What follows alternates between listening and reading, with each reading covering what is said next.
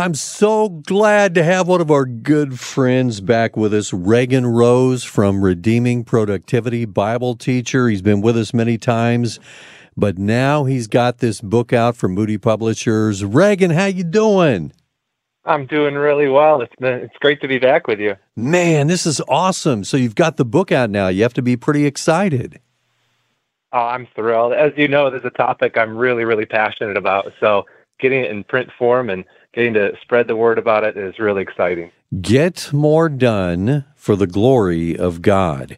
That's his banner headline. By the way, guys, redeemingproductivity.com. He writes there. He's got articles, many good ones, and we've highlighted a lot of them. Did you actually pick up a lot of these articles, or at least some of the principles, and put them in the book? Yeah, a lot of the principles from the articles are there. I kind of think about it that over the last maybe 5 years or so, I've been developing these ideas, and the book is the best crystallized form of them. All right, well, let's go ahead and talk about, you've got the pillars and then you've got the practices.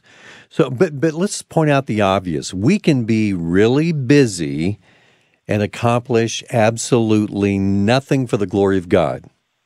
Yeah, absolutely. I think that's the worst feeling. That's the thing we all hate, that feeling like life's on a treadmill. You're doing lots of things, but you're not getting lots of things done. And I think with productivity, that's the big distinction.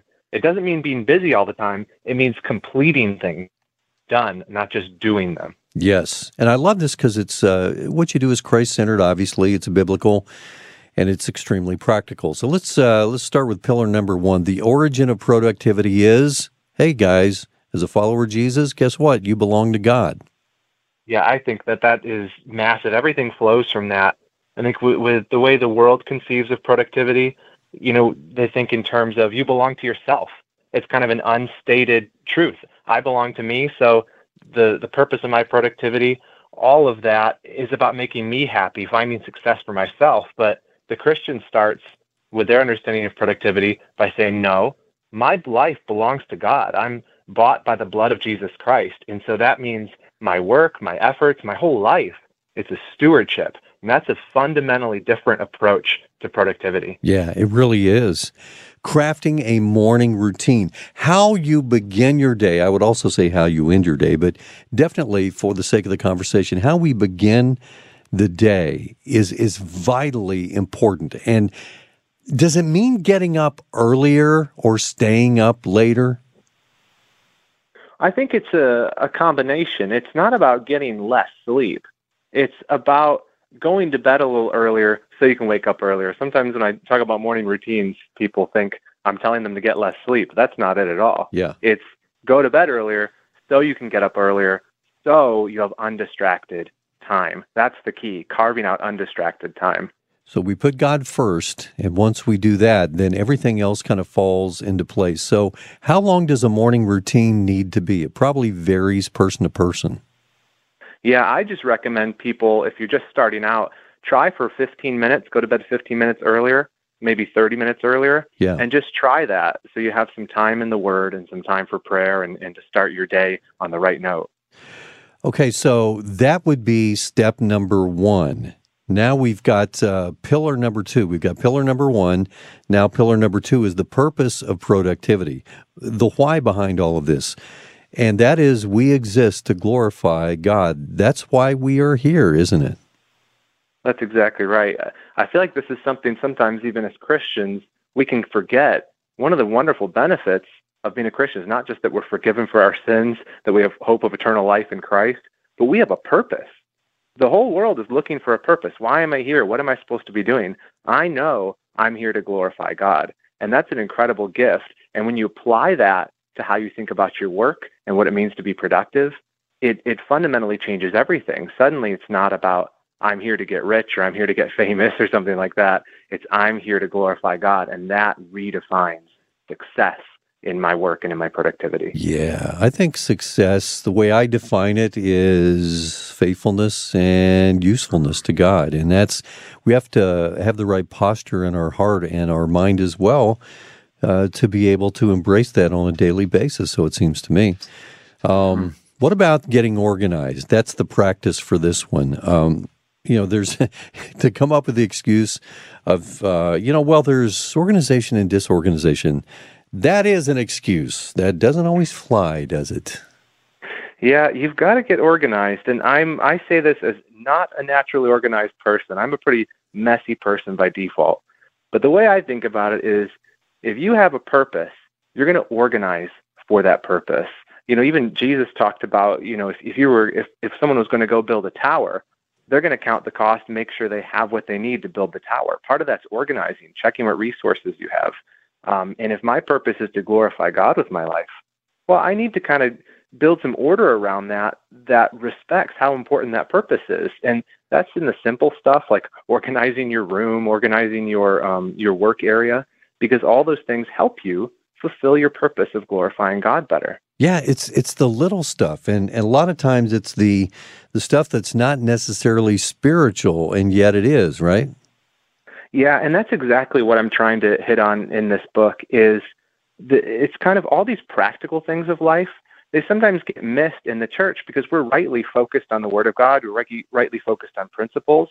But at least for me, I need help in the practicals. I need help making time, getting organized so that I can live out my Christian walk and walk in those spiritual truths. One of the other pillars that you have here, interestingly enough, is you were saved to bear fruit for God. This past weekend, I told the story of my wife and I having coffee on Saturday morning. We're sitting at the table, and I'm like, wait a minute, something's different here.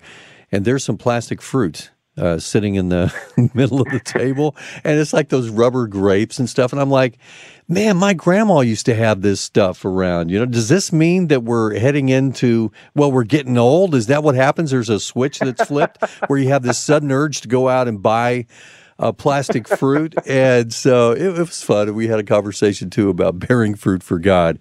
But, this pillar of, you were saved to bear fruit for God. We did talk about, Jesus is the vine, we're the branches, and we abide in him and we bear much fruit. And of course, there is such a thing as, talk about the plastic fruit, fake fruit, right? It looks good on the outside, but it's not genuine. So I find that interesting that you tackle this in the book too. Yeah, that is one of the big differences, I think, in the way that the Bible talks about productivity. Because it used to be, before the Industrial Revolution, if someone used the word productivity, you would picture a productive fruit tree. That's why we call the section where you buy fruits and vegetables at the grocery store the produce section. Okay, you answered a question I've had for a long time. Thank you for doing that. Yeah. But, since the Industrial Revolution, I think we all think that. We think in mechanical terms. When I think of productivity, I think purely about efficiency. But that's not the way that the Bible talks about it. It's about the quality of the fruit that you produce. And you mentioned John 15, and I am the true vine, you are the branches. If you abide in me, you'll bear much fruit. You'll be productive in bearing much fruit. You'll be producing those things which please God. And that's the content of a Christian's productivity. It's not just about getting random stuff done. It's about getting stuff done that pleases God. Yeah. And one of the the practice for this one is track your commitments. How do we do that? Yeah, a big way to do that is just kind of having a to-do list. I talk in the book about how to manage your to-do list with a little bit more robustness. So instead of just having the checklist on a Post-it note, you keep projects and things like that. And we talk through the details of that. But the key word there is commitment. It's not just things you're doing, it's promises you've made. And when you start thinking about your tasks as keeping commitments, keeping promises, again, that changes the way it makes it, you understand the spiritual importance of even the little stuff. You're keeping promises every time you do something you said you were going to do. How do you remain productive as a parent when you have kids in the house? Tell us who's in the background there. That's funny. That was my 3-year-old Watson, and the trick to that is to snap at your wife off the phone and take him. That's classic. I love that when real life invades and live radio. Oh man! All right, so the last one we're going to focus on here. We can't do them all, but I love this one. The source of productivity is you are uniquely gifted by God. That is true. Amen. Yeah, I think it's so easy for us to fall into like the grass is greener mentality. This can happen in the church. I talk in that chapter about spiritual gifts, and I also talk about natural gifts, where you look at the gifts other people have and you think, oh man, I wish I could do what they're doing. But the fact is, God made each of us unique. That's not just like some feel good, make your heart feel warm and fuzzy. God made us unique, and he made us for a purpose. And so your contribution to glorifying God with your life is unique to you.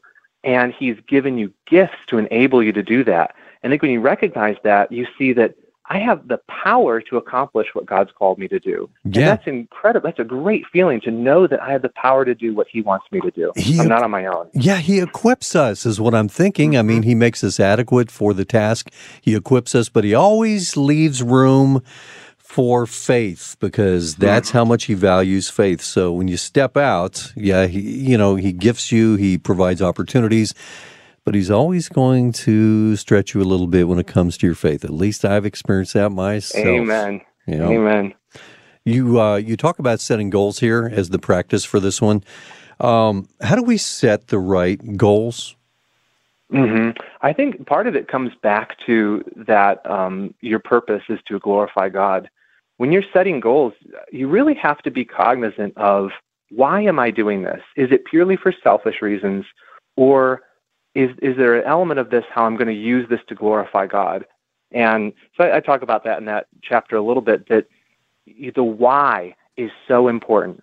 If you can combine a really strong why, which connects with the glorifying God, with a really good plan, you will accomplish your goals. But a lot of people, they're missing either the why or the plan. And so that chapter kind of walks you through a process for literally writing out, why am I doing this? What are the steps I'm going to take? And people will find when you do that, go through that process, you actually get those goals done. Sometimes we have the paralysis of analysis, and we're like, oh man, what if I don't get the goals exactly right here? And then we freeze up, and then we don't do anything at all. And I think a lot of people probably fall into that camp. They've experienced this. Yeah, I'm the same way. And the one thing I keep remembering, I don't know who said it, but that you can only turn a car while it's in motion. Yeah. And a lot of times the best thing you can do is just make a decision, set an objective based on the information you have right now. And when you reach that goal, or you're on your way to that goal, you may find that I want to change course. But a lot of times if we stay in that paralysis of analysis, you actually make no progress at all. You just kind of, hope you're going to figure out the best solution. You won't, not till the car is moving. So I just tell people, get the car moving, pick a goal, make it short term, and as you're going, the clarity is going to start to come. Awesome. Well, Reagan, I got to let you go. Make sure you tell Watson we said hi. I will. It's good talking with you. Appreciate the time. All right, you bet. You're always welcome to come back. We appreciate you very much. RedeemingProductivity.com is the website for Reagan Rose, RedeemingProductivity.com. He's got a lot of great stuff there, guys. You should check it out right now. And the book is, well, we just kind of did a flyover, but it's really, really good content. Redeeming Productivity is the name of it. Getting more done for the glory of God.